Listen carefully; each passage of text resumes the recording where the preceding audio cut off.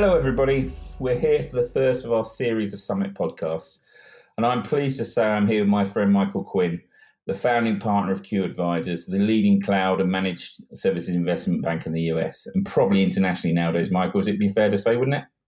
No, I think certainly by a number of deals done. Absolutely. So it's a great time to be talking on this with all the activities that are going on. We're going to get into more detail of some of the deals and some of the things that are happening.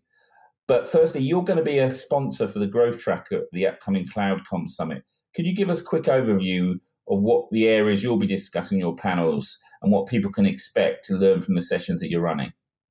No, absolutely. Yeah, no, we're excited to be sponsoring both the launch and the growth track. And we're going to have two tracks. We're going to have a track that deals with M&A and financing. It's going to be run by my partner, Jerry DeHaven, who's as active in the space as anybody. And then I'm going to run the international track, really focusing on European roll-up opportunities and really where people are fishing to do that. And our panels are almost set. We've got some great companies who've been very acquisitive in the sector, both in the U.S. and internationally, like Chris McFarland, the CEO of Masergy. We've got some private equity guys going to speak on the panel as well, who've been very active in the space. So we're quite excited about it. Great. And there's probably not a better time to be talking about this. Nearly a day doesn't go by with some sort of deal being announced. Most of them you're involved in, to be honest. But why are we seeing so much M&A, both on the supplier side and on the service provider side? What are the kind of key drivers? Why are we seeing it happening right now? Well, I think a few reasons. One, on the supplier side, and you obviously have had the Mitel deal this week with Searchlight. You had the Cisco BroadSoft deal. There's a few others in the pipe as well. You had the Swix deal that we worked on earlier this year. I think what's happening is people really are over any kind of fear about cloud adoption. And so what you're seeing is folks comparing suppliers who have very good and robust cloud products to those that are on-prem based and saying, hey, we really, these are good companies to bet on in terms of growth. And then you've got the older companies like the Avayas of the world who are now buying cloud contact centers.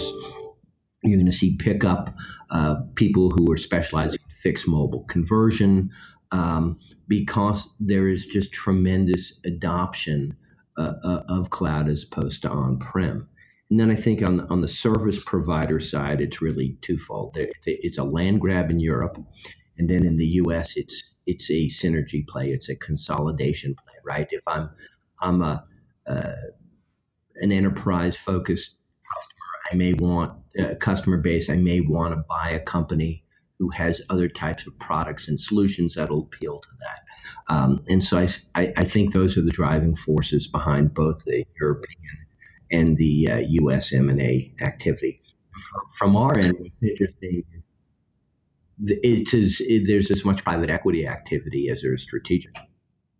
So if you're listening to this, Michael, and you're a service provider right now and considering either acquiring or selling your business, do you think it's a good time? I mean, is it a good time? Do you think the valuations have peaked on some of these businesses? So that's one of the reasons we're seeing service providers looking to sell. Or is it a good time ready to do something like consolidate other providers, like what we're seeing in Europe, where people are trying to consolidate all them or to provide a European service? Is now the time to sell for some of these guys? Is it going to be the peak of their valuation, do you think? I think between now and 2020, the next 2 years, it's really going to be a land grab, both in terms of bigger companies acquiring smaller businesses to get a geographic or product supplement, or synergy plays. And so if you're a 10 to 20 million euro, pound, or US dollar revenue company, it's going to get harder and harder to compete with the guys who are $200, $300, $400, $500 million, just in terms of their purchasing power, their marketing spend, and the like. And there's an opportunity, given that there's so much private roll-ups going on, both in the U.S.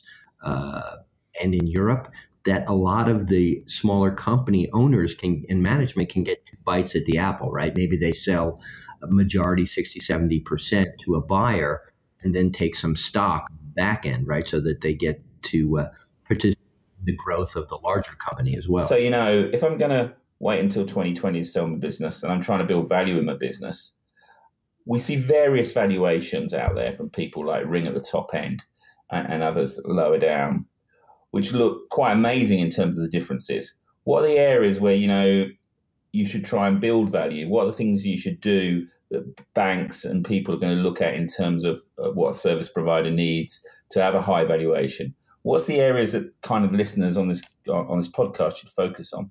Yeah, I think if you're looking at KPIs that both strategic and financial buyers look at, are 5 or 6 of them. One is ARPU. What's the size of the client that you're billing? If you're at $200, $300, $400, $500 a month, it's very different than you're at $5,000 a month, right?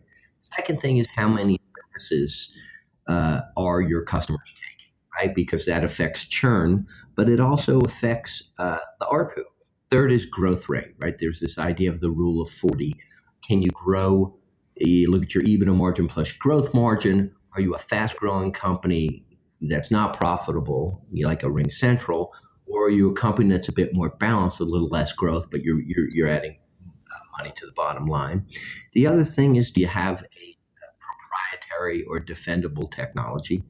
And the last thing that we're seeing a lot of is kind of a focus on API integration, because I think there's a realization that you don't have to build everything yourself, that you can integrate with best of breed solutions, but you need a platform that's facile enough to do that.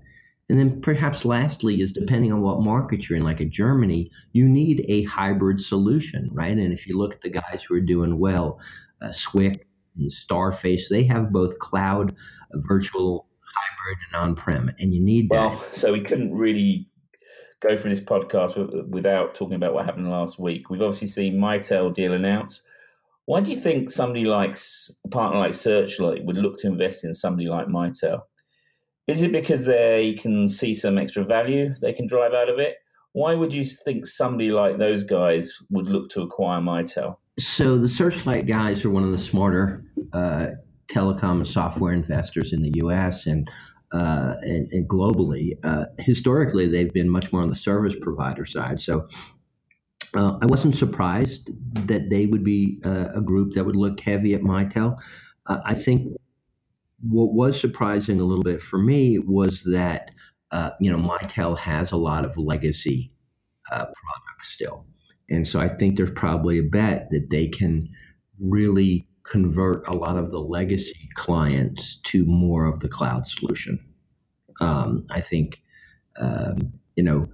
Searchlight and Cirrus were rumored to be bidders for BroadSoft, and so I think this was a way for them to get into the space. Yet they paid more for Mitel than I think Cisco paid for BroadSoft, which is a little interesting from a perspective. BroadSoft obviously all cloud, Mitel a lot of legacy. So I guess they believe that by taking them private, they can cut some costs and make it more profitable, make it much more of a growth engine than it is today. And I guess with the change, they'll be out of the eyes of NASDAQ. They won't have to react quarterly. They won't have the requirements in terms of performance. So that making the change to a cloud company with less scrutiny than if they were a public company, as a private company, might give them more flexibility to make that move. I think that's right. And given the fact that, they still probably haven't integrated the ShoreTel combination, there's probably some stuff that needs to be done. But one of the things we're seeing, and obviously it's particularly happening in Europe, is the consolidation, with consolidators appearing and a couple of them speaking on your panel. People you've worked with, people like Evolve IP and Destiny. Do you think that trend's going to continue? I mean, is that something that you're seeing a lot, people looking at building pan-European providers? I think we're seeing it a lot still in both the U.S. and in Europe. So we closed 8 deals in Q1, and and 5 of those were in Europe in the cloud space. And I find that interesting. And then if you look over on the US side of the pond, you've got Court Square investing in Momentum. You've got Evolve getting very active in Europe. You can see Masergy starting to get active, I believe.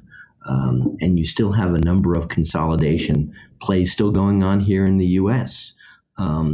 So I really think that